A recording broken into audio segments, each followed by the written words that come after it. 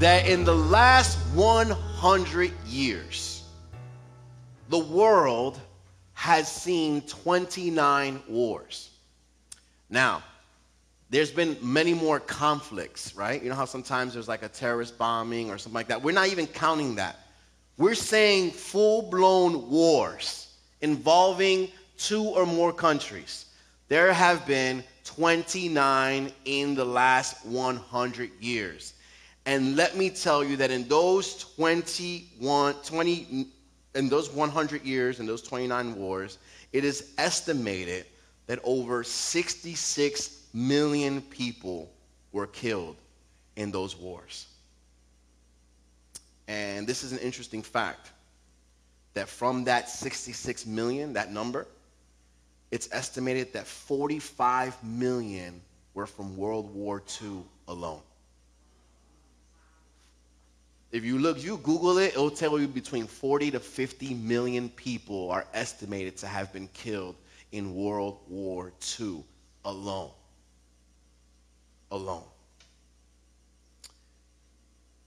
There are wars going on right now. We know the obvious ones, right? We know the obvious ones of Ukraine and Russia, and then we have ones that are not so obvious. You know, they didn't make the cut. They don't make the cut of the nightly news, right?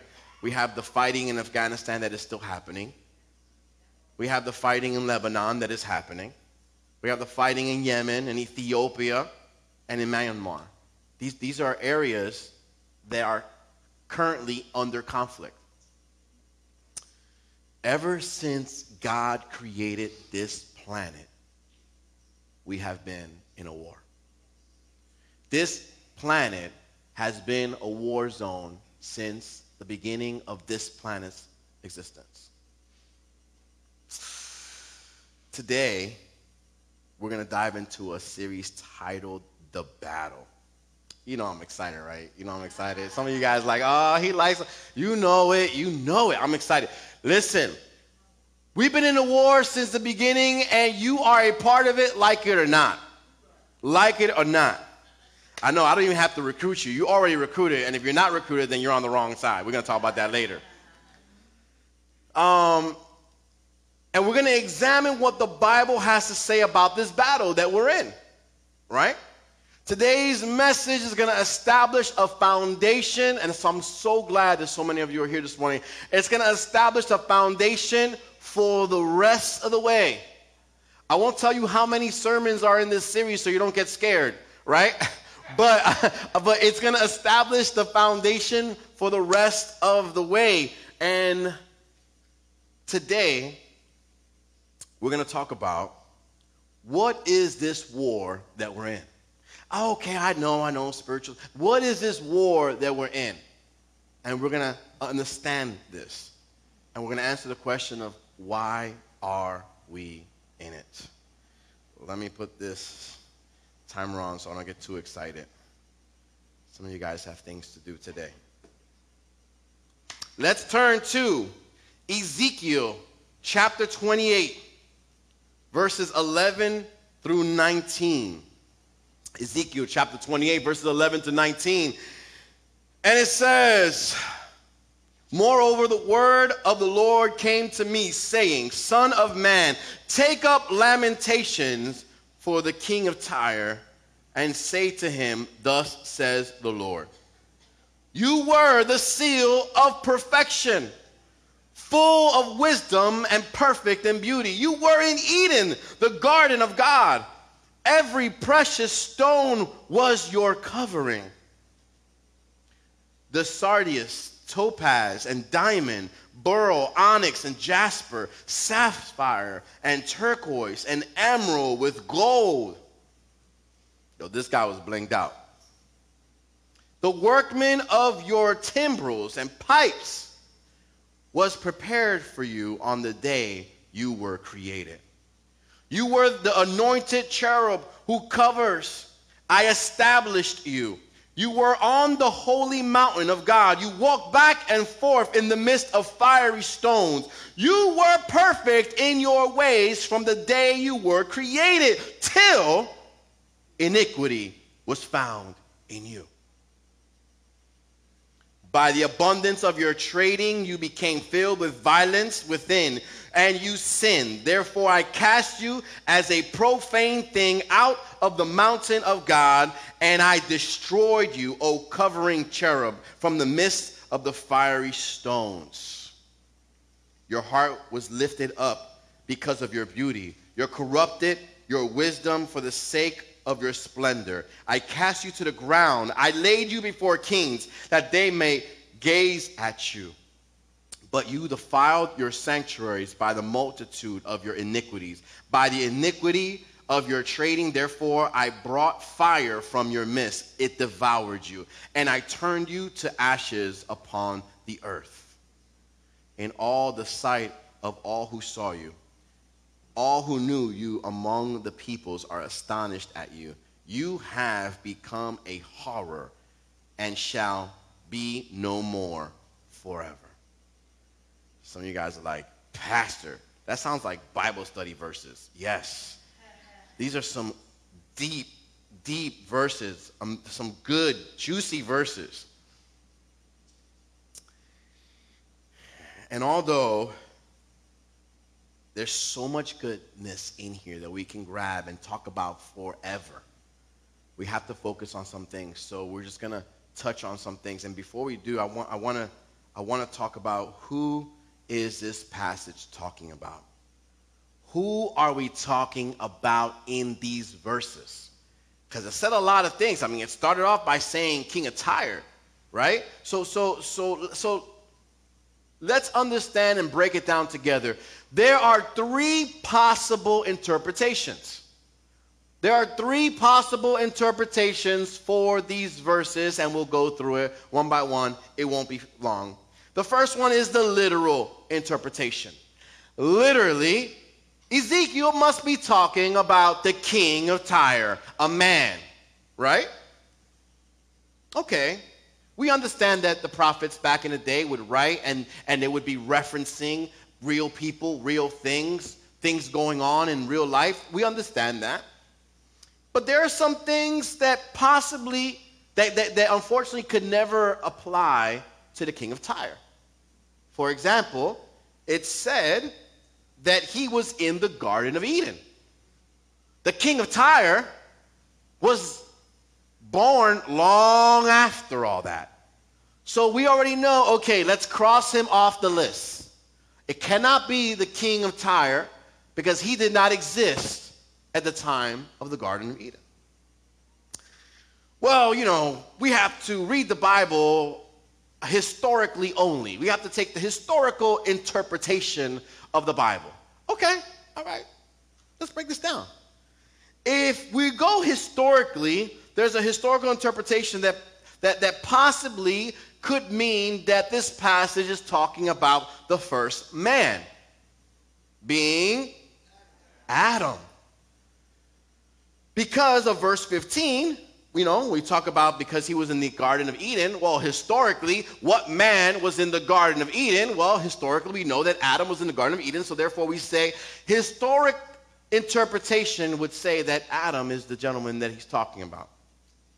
But, as you see, as we continue, everything in these verses, a lot of things in these verses do not apply to Adam as well. So what would be the third interpretation? Anybody? What? Spiritually interpreting, right? Spiritual interpretation. So we read verse 14, and it says, you were the anointed cherub who covers. I established you. You were on the holy mountain of God. You walked back and forth in the midst of fiery stones. Yes, I know you guys were skipping to, who it is. But I'm trying to say with the interpretation, right? So we read this and we say, a cherub. What's a cherub? Now, some of us know that a cherub is an angel. Now, some of you guys are saying, oh, an angel. And you guys are imagining the little fat baby, right? With fat cheeks. With the little white wings, with the little bow and arrow.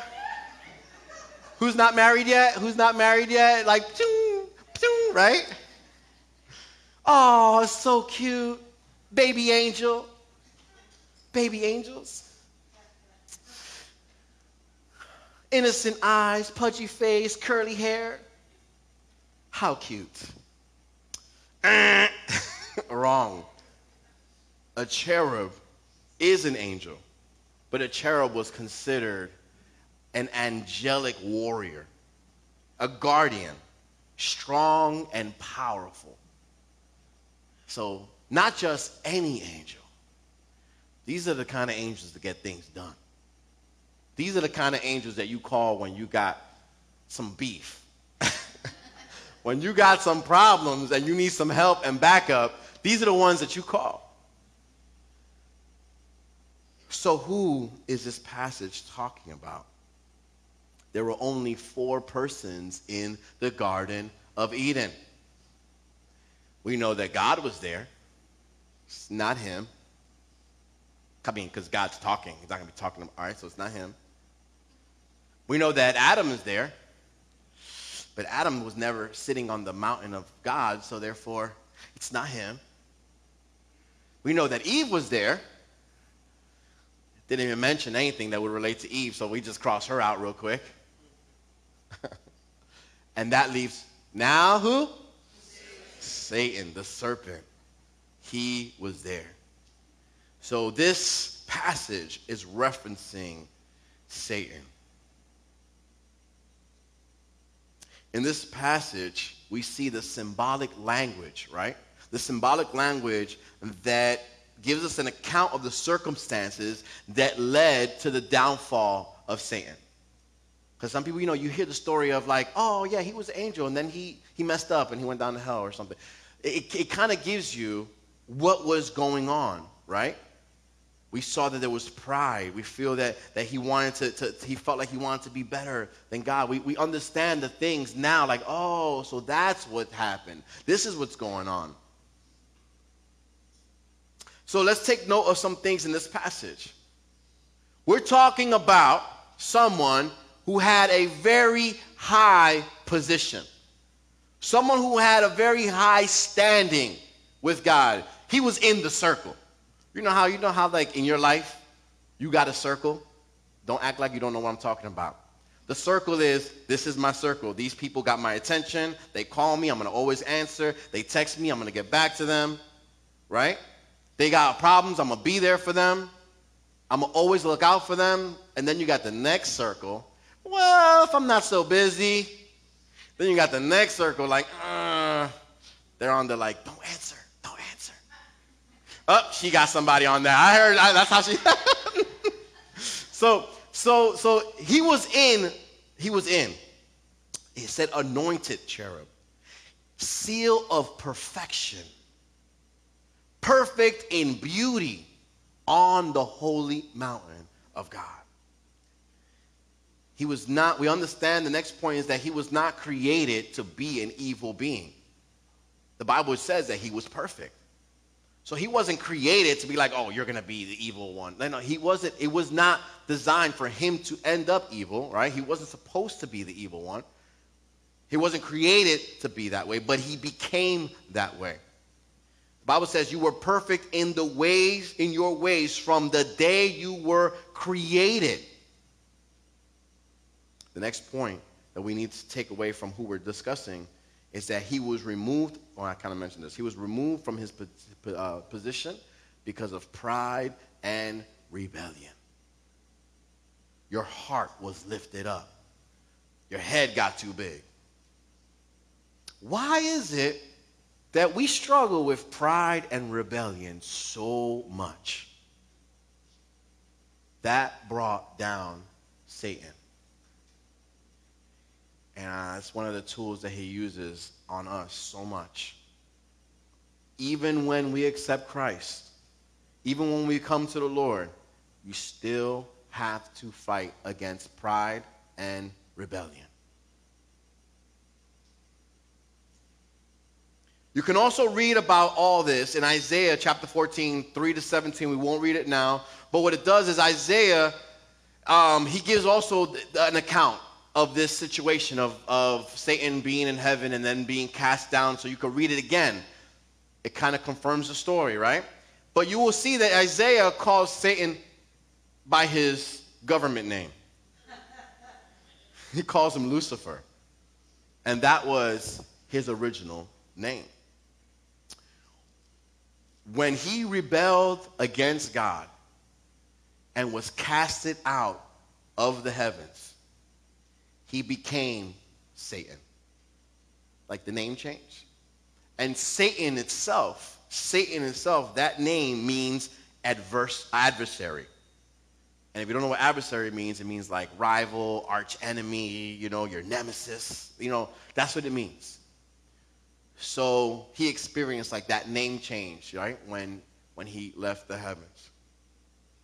Here are two other scriptures I want to read for you that kind of give us more insight on his history. 2 Peter 2:4. I know I'm going to read a lot of verses. I'm reading a lot of the Bible. Again, you need the word for foundation. Yes. And so I told you guys that this is number 1 of the series. It lays the foundation down for the rest. So yes, I'll be reading a lot. I want you to follow with me and just kind of let it be a movie in your head as I'm reading the words. But just understand that this is laying the foundation. We need to understand why this war even began. Okay? 2 Peter 2:4 says, "For God did not spare even the angels who sinned. He threw them in hell, in gloomy pits of darkness, where they are being held until the day of judgment." We look at Jude chapter 1, verse 6. "And I remind you of the angels who did not stay within the limits of authority God gave them, but left the place where they belong.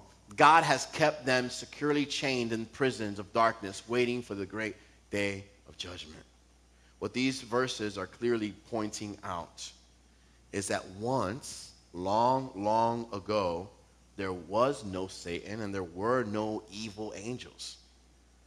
It didn't start that way. It became that way.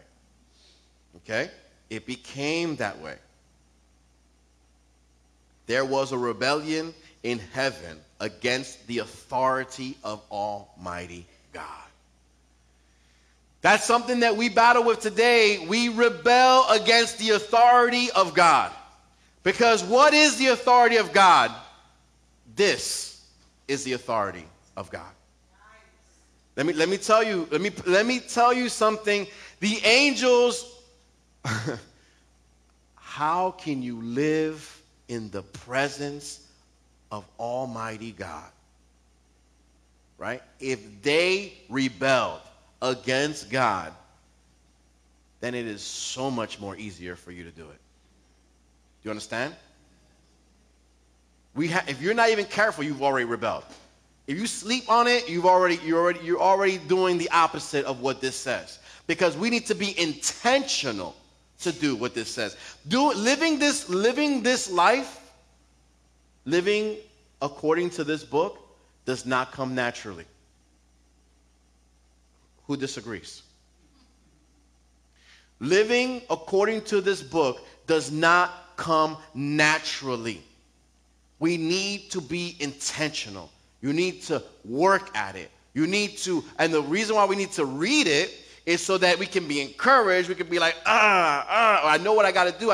Because if you don't know what to do, what does the Bible say is, my people perish for lack of knowledge. Revelation chapter 12, verse 7 to 9. Then there was war in heaven.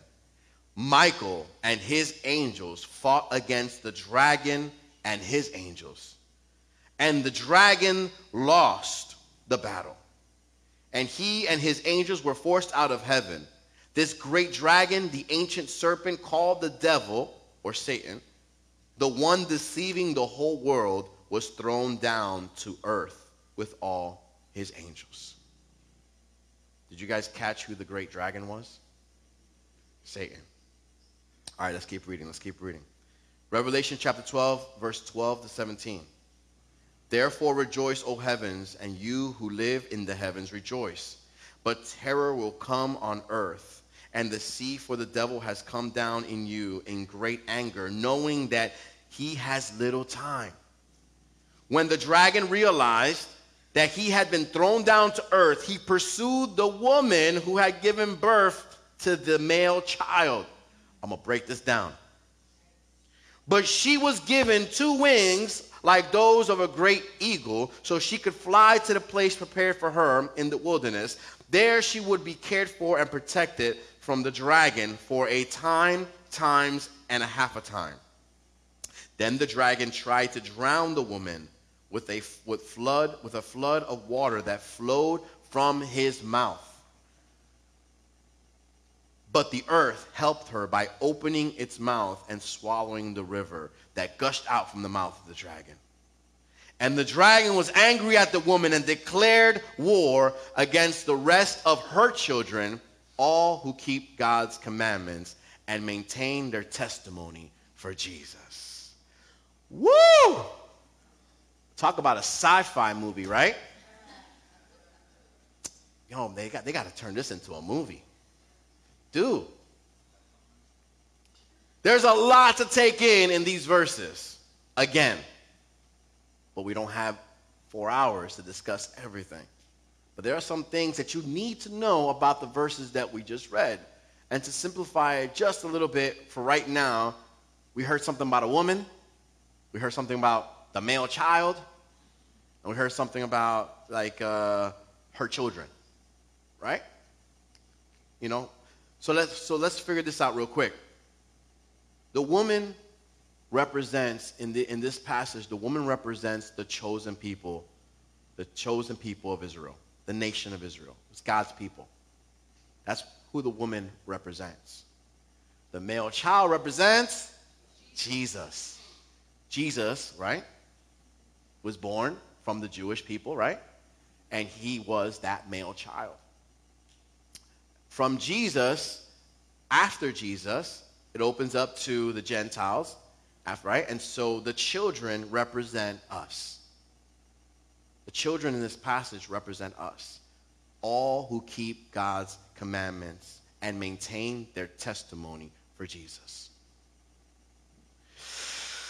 One thing is certain here. It's clear that this is a very serious war. A very serious spiritual war that we are in right now.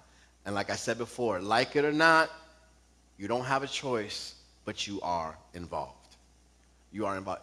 Anybody ever find themselves, okay, not everybody here, but there are some people here that God has done a lot in their life, and they're not the same anymore. But before God did what he did, some of y'all like to fight a lot, or some of you guys always got pulled into certain fights, right? You ever get pulled into a fight? Like you just show up somewhere and like, oh, I'm glad you're here. We're about to do this. Like, wait, whoa, what? What happened?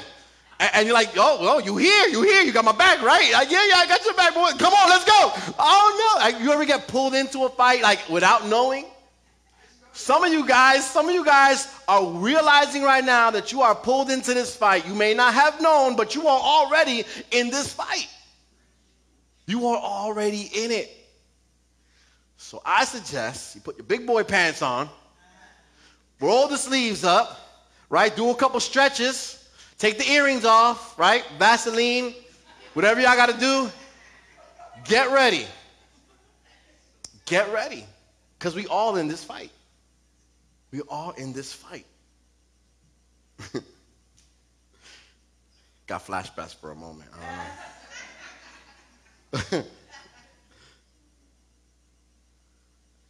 We are all, and there are no innocent bystanders. There's no innocent bystanders in this battle. In this war, there's no one just watching. And I won't talk about that too much. We're going to talk about that in a second. So that's the answer to what war. There is a war. The war began when pride and rebellion set in Lucifer in heaven. He was casted down with him and his homies that also rebelled. We're all casted down. And now as we read in Revelation, just in Revelation 12, he has declared war against her children who keep God's commandments. Satan doesn't sound like the type of person that will say, like, I declare war and then sit in his room and do nothing. I know, I grew up saying, oh, you can't give too much power to the devil. I understand that. And because we serve a greater God. You see, that's why we say you can't give too much power to the devil, because our God is greater. Okay, so we already know that for a fact. But we can't minimize our adversary. You ever minimize your enemy and then get your butt whooped later? You ever thought you had something?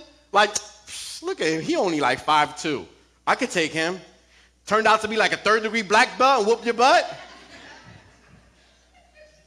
We cannot minimize the reality of our adversary. Because if we do, we will not be properly prepared to fight against him. The next several weeks, we're going to be talking about the devil's tactics. For all the sports players and any kind of sport, when you watch the tape, what is it you're doing when you're watching tape? You're learning your adversary. You're looking at the team. You're looking at your enemy play. If you're boxing, you're looking at your opponent and how he fights other people. You're looking at other teams and how they score and looking at their defense and their offense and what kind of schemes their coach runs. And so what you're doing is you're studying their tactics. And we're going to take some weeks to do that, because how can we be filled with information to defeat the enemy if we don't have that, right? I mean, how can we defeat the enemy if we don't have the information of how he operates? So we're going to be talking about that next week. His tactics. But some of you guys are thinking, okay, I see the war you're talking about, but what does that have to do with me? I never signed up for this. I never signed up for this. Why me? You're in this war because you are made in God's image. Genesis 1:27 says, so God created human beings in his own image. In the image of God, he created them. Male and female, he created them. They didn't add any of the extra letters here. It says male and female. He created them.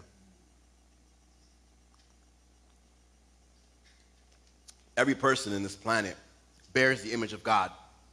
I know the human race has been tainted, has been damaged. It's no good. We're sinful, rebellious, prideful people. We don't want to listen. We want to do our own thing, right? We want to live for ourselves. We're selfish people, naturally. But even though we are distorted and we're ruined, the human race still bears the image of God. Therefore, the human race is Satan's enemy. Satan's enemy, because he hates God. And if he hates God and he looks at you and you were made in the image of God, he'll see God and then he'll hate you too. So that's why you got pulled into this fight, even though you didn't want to be in this fight. We are all made in the image of God, and when the enemy looks at you, he sees the image of God and he hates you for it. And because of that, you have a target on your back. You want to know the devil's plan for every human being? His motto should be, I kill, steal, and destroy human beings. That's what he does. He's out to kill, steal, and destroy. Now, you don't even have to read the Bible to confirm this. Because I know it says it in the Bible. But let's say you don't feel like reading the Bible right now. To confirm this, you can just turn on the TV, right? Go on your cell phone and go on, any news station, and you will see for yourself what he's already done. You see the destruction of the human race. You see the theft of joy and happiness, right? And you see how he is just killing humanity. Just turn on the TV. The condition of humanity alone is proof that this is what he's set out to do. Everywhere around us, there's crime, right? There's lives destroyed by drugs and alcohol. There's broken families. There's hatred. There's mistrust. All this is just evidence that Satan is actively carrying out what he set to do. So he's not home with his feet up, binging on Netflix. He's out getting things done. But we're not doomed. So don't be like, oh, I'm going to die in this war. No. We're not doomed. Jesus said in his word, right, that through him we will have life, and life more abundantly. We're in this war because you're a threat. Yes, you're a threat. You are a threat. Anybody here, all sizes, all ages, you are a threat to the enemy. If you are a Christian,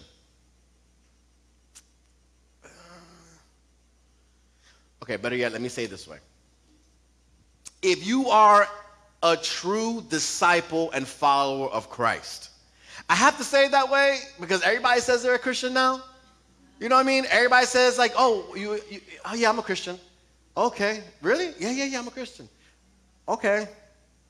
All right, well, I'm going to get into this right now. I won't get sidetracked. Just know that there's one thing saying you're a Christian, right? Just to say you're a Christian because, oh, you know who Jesus, you've read about Jesus and you know that he died on the cross and you understand things in the Bible, you know the stories of the Bible, and that doesn't make you a Christian. But many people will say, I'm a Christian because of the knowledge of all that, right? A Christian, a true Christian, is a disciple, a follower of Christ.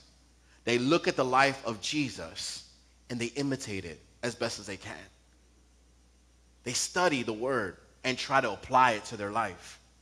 When they're going through hard times, they don't give up because they understand that they have access to a conqueror that can overcome all their situations. They understand that they're part of a family of believers, that we have one another to sharpen one another, to help one another, encourage and motivate one another. Okay, let's get back to it. Remember, Revelation chapter 12, verse 17, it says that the dragon declared war on all those who keep God's commandments and maintain their testimony for Jesus. So if you say you're a Christian, but you don't keep his commandments and you don't have a testimony for Jesus, then, well, I guess at that point you're no threat. He'll still destroy you. So he'll still destroy you, but you're just not a threat to him. You're just not a threat to him. Satan makes war on God's people, and he does this because he doesn't want us to succeed. He doesn't want us to succeed because as God's people, we have been given a mission. We have been given a task. You have been recruited. You got work to do.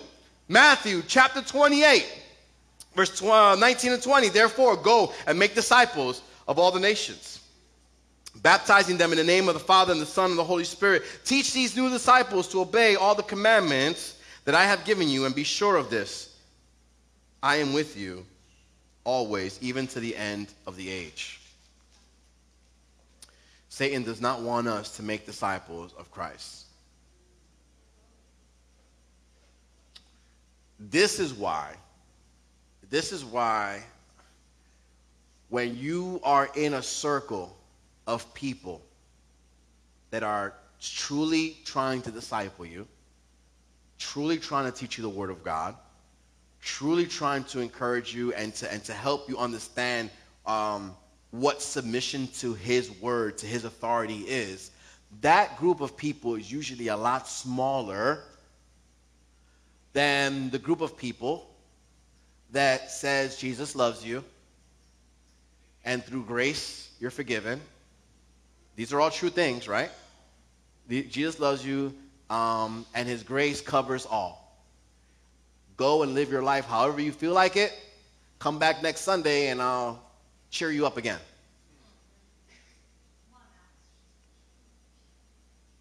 This is why places like that thrive, because it's easy to go to places where you're not given the reality of the burden of your mission. You've been around people where it's like there's things to do, and when you see how hard a job is, you kind of like, you try to go to the back of the line so everybody could be chosen in front of you except for you, and you go, and if you're in the military or in any type of like the firehouse and the police, if you're in any of those types of circles, there's always a saying, well, in the Marines, we used to say that Navy stood for never again volunteer yourself. Never again volunteer yourself. Because you got stuck with some hard stuff, like hard work, right? And so what happens is the burden and the weight of the reality of your mission is a scary one. It's one that takes responsibility, it takes dedication, it takes commitment, it takes sacrifice, it takes obedience. But then if you go on the other side and you can say, oh, I love Jesus and I don't have to do any of that. I can just show up. So what happens is people are being deceived of what it means to be a Christian. They're being deceived that a Christian means going to church every Sunday, singing a couple songs, and they're good. They leave out the part about making disciples. They leave out the part about submitting to his word. They leave out the part about having to sacrifice yourself, dying to self. Who wants to talk about that? Who wants to hear about that? What do you mean? I gotta put my stuff aside? I gotta put my own wants, my own desires? All right. You guys get it, right? He will do. We are a threat, and he will do everything. Remember, when I say we are a threat, I'm referring to true followers of Christ. We are a threat. And he will do everything in his power to try and stop us. I say try because we can prevail. We can. And to prevail, there are a couple things that I need you guys to know. Number one, that this battle is a spiritual one. Because I know there's a lot of people already like, all right, you hyping me up, Pastor, let's do this. And, you guys, get the fist pound going.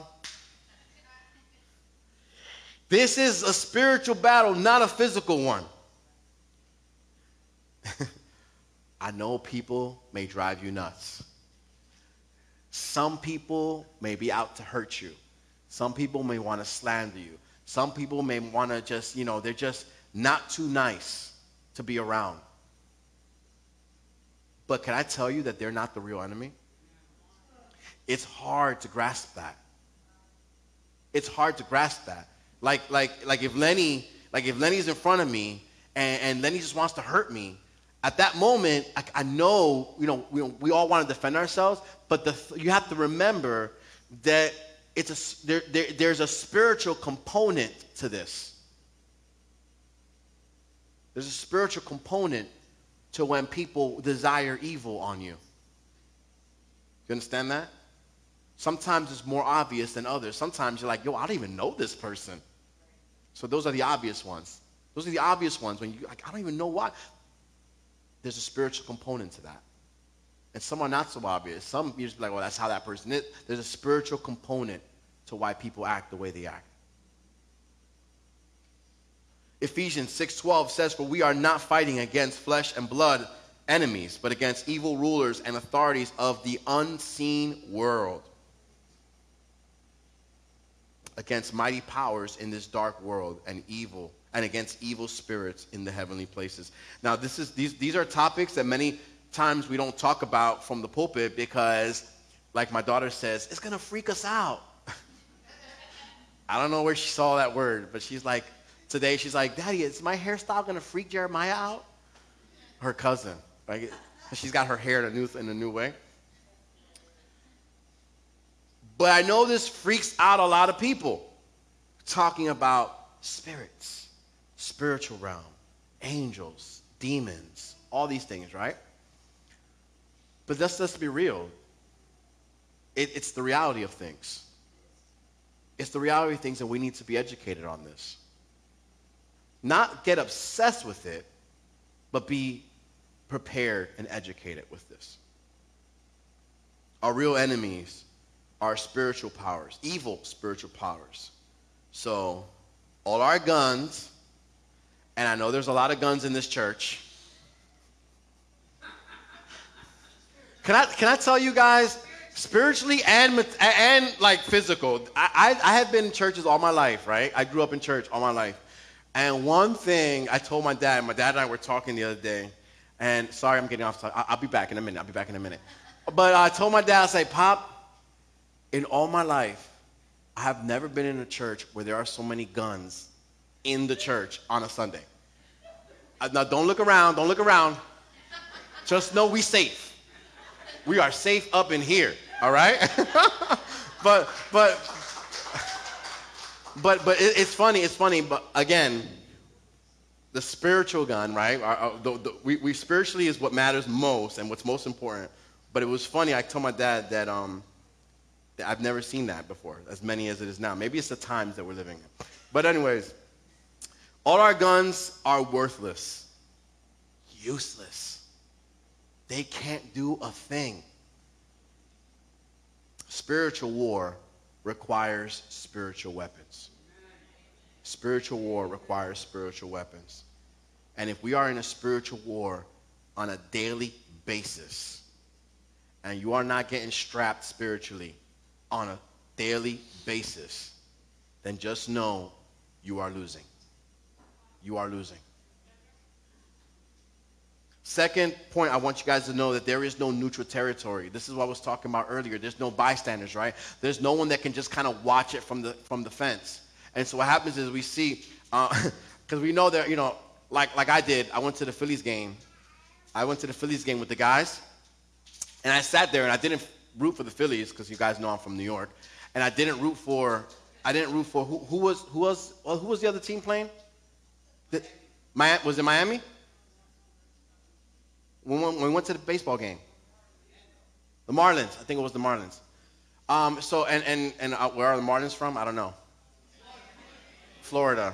I don't watch baseball, right? But I went to hang out with the guys. That's where I went. So as I'm there, I'm not rooting for either team. I'm just there on the fence. I'm like, woo! Oh, they hit it good. We're not for the Marlins. Oh, but he did a good job. You know what I mean? So I was neutral in that setting. We can't be neutral in this war. We can't say I'm not going to pick a side and I'm just going to stand right here while God does his thing, and I'm going to stand right here while the devil does his thing. I'm just going to stand right here. We don't have the liberty to do that. There is either one side or another, or the other. Matthew 12:30 says, anyone who isn't with me opposes me. And anyone who isn't working with me is actually working against me. What Jesus himself is saying in these verses is that if you are not actively on his side, back up, because you're not with him. That's what he's saying. If you are not actively, it says, who isn't with me opposes me, meaning you're automatically his enemy, right? And some of you guys say, well, I'm not going to say I'm with them. I'm not going to say I'm not with them. Okay, maybe you can try to find a play on words there, but it says that if anyone who isn't working with me. How do we work with Jesus? How do we work with Jesus? It's called spreading the gospel. Spreading the good news. Living a good testimony. What? Hands on. Not someone who just kind of like watches from a distance. Like I said, tries to just be like, oh, I'm right here. Someone who is actively working is what he's saying. So if you're not actively working on his side, Jesus is saying, you are my enemy. So that's scary, because there are some people in church, not this church, but there are some people in church that go to church all the time, but are not actively working with Jesus. It is possible. It is possible. And so what that means is there are some people that come to church every Sunday and yet are an enemy of God. That's crazy. Mind blown. Again, these are the things that we say that won't fill the stadiums. But it's the truth. It's the truth. Every person is required to make a decision. You got to make a choice. You got to make a choice. You got to choose. Whose side are you going to fight on?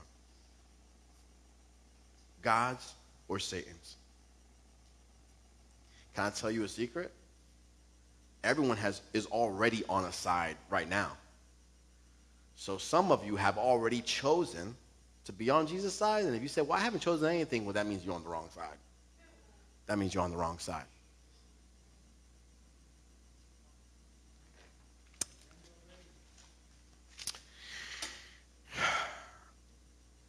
The third thing I want to say is that this is a battle for supremacy.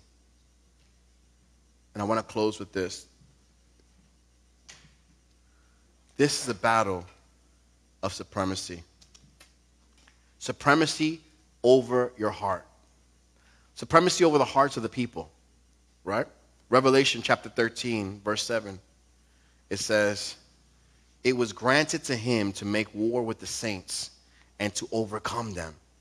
And authority was given to him over every tribe, tongue, and nation. It's talking about authority given to Satan. I want you guys to understand that. It was granted for Satan to make war with the saints. That's the context of this verse. Satan has the authority to make war with the saints, with Christians. Right?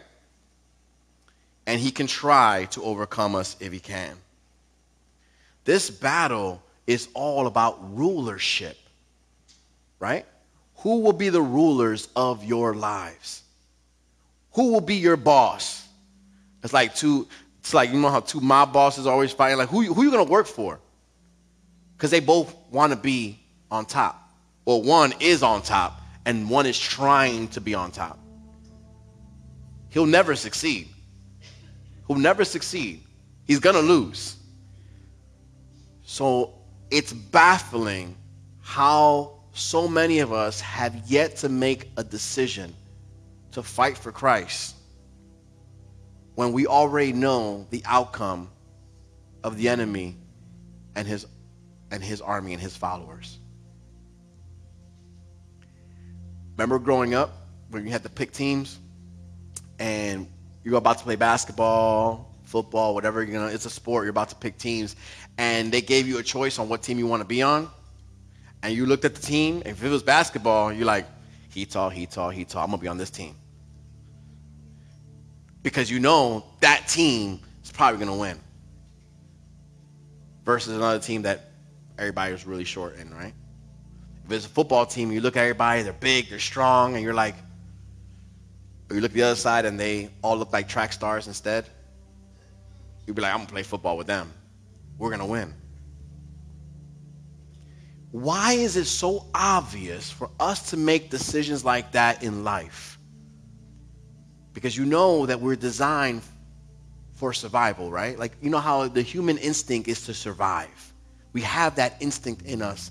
And I know some of us, it's buried deep down inside because we've never gone camping, we've never done any type of outdoor wilderness things, and we've grown up in a society that everything is given to you, everything is easy access. But if we didn't have that, deep down inside, you all have an instinct of survival. But yet I'm baffled that even though we want to survive, even though we want to win, because there's no one in here that wants to lose. Although we want to win, although we were made to survive, although we want always to be on top, we fail to make the choice that guarantees us victory. you are guaranteed victory. You are guaranteed life. Why is it so hard?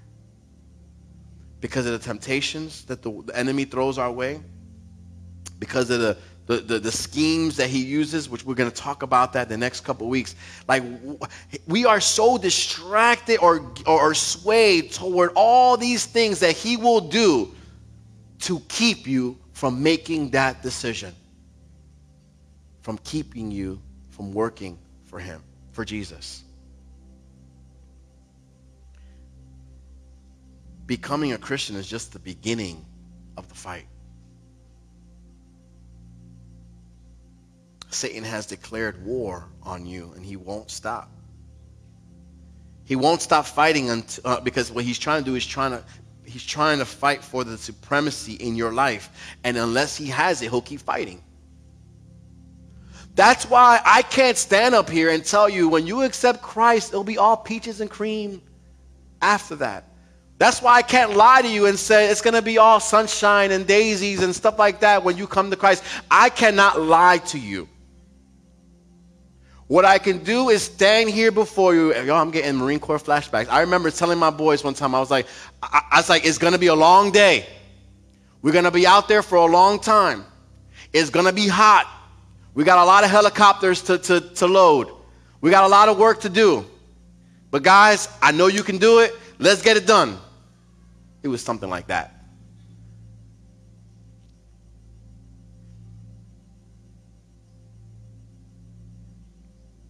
That's the same way. He won't stop. I can't lie to you. It's not an easy road. The Bible says, what does it say about the road? Narrow is the way. So it's hard.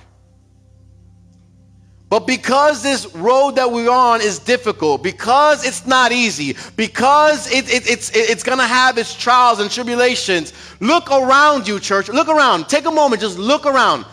Come on, look to the left. Okay, everybody look to the left. Everybody look to the right. Everybody look behind them. All right. This is why you are so important to one another. Don't you understand? This is a narrow way. Narrow. It's narrow. It's hard. It's not easy. But it is a little easier doing it together. It is easier doing this with one another. Because we all go through problems. We all go through things. You are not the only one that has gone through what you're going through right now. Some of us struggle in our marriages. You're not the only marriage that has issues. Some of us struggle with our children. You're not the only one struggling with your children. Some people are struggling right now. Some people have already struggled. And they have seen the power of God in their marriage and in their families. Some people are struggling with anxiety, with stress and depression. You're not alone. There are others struggling with stress, pressures, and anxiety. And there are some that have overcome that through the power and the hand of God. If I'm going through something and I know that Al went through the same thing, and I know that God did a miracle in his life, you think that Al's not going to be the first person I'll be like, Zoop. He's going to have to work hard to get away from me. Because he went through something that I'm going through. And even if he stays quiet, even if he doesn't even open his mouth, me standing next to someone that once was where I was and now has been set free and delivered and healed, you telling me I'm not going to want to be next to that person? You telling me that I'm going to stay home, I'm going to stay away, I'm not going to be close to someone that has experienced the divine, supernatural hand of God in their life? But the reason why we stay away is not because we want to, it's because the enemy sways us to, because he fills our heads with lies. You can't tell nobody what you're going through. They're going to start talking about you. Oh, they're going to look at you differently. Man, tell them to shut up.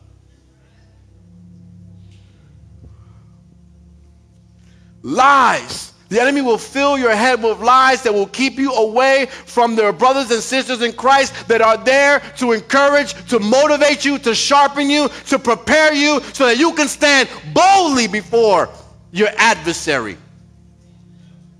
and win. Guys, can you stand to your feet, please? Prayer team, can you come up?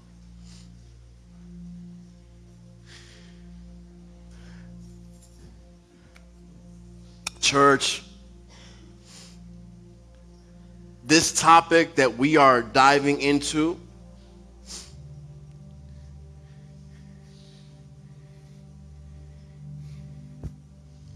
you can choose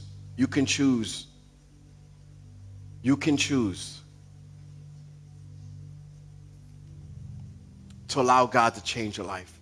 You can choose to be changed from it right now. You can choose.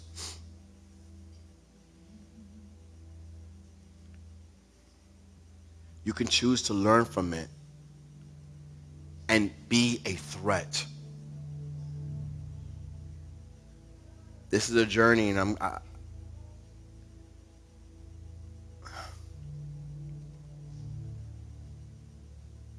although Satan may have declared war on us, we too declare war on him. Romans 8:37 says, "Yet in all these things we are more than conquerors through him who loved us."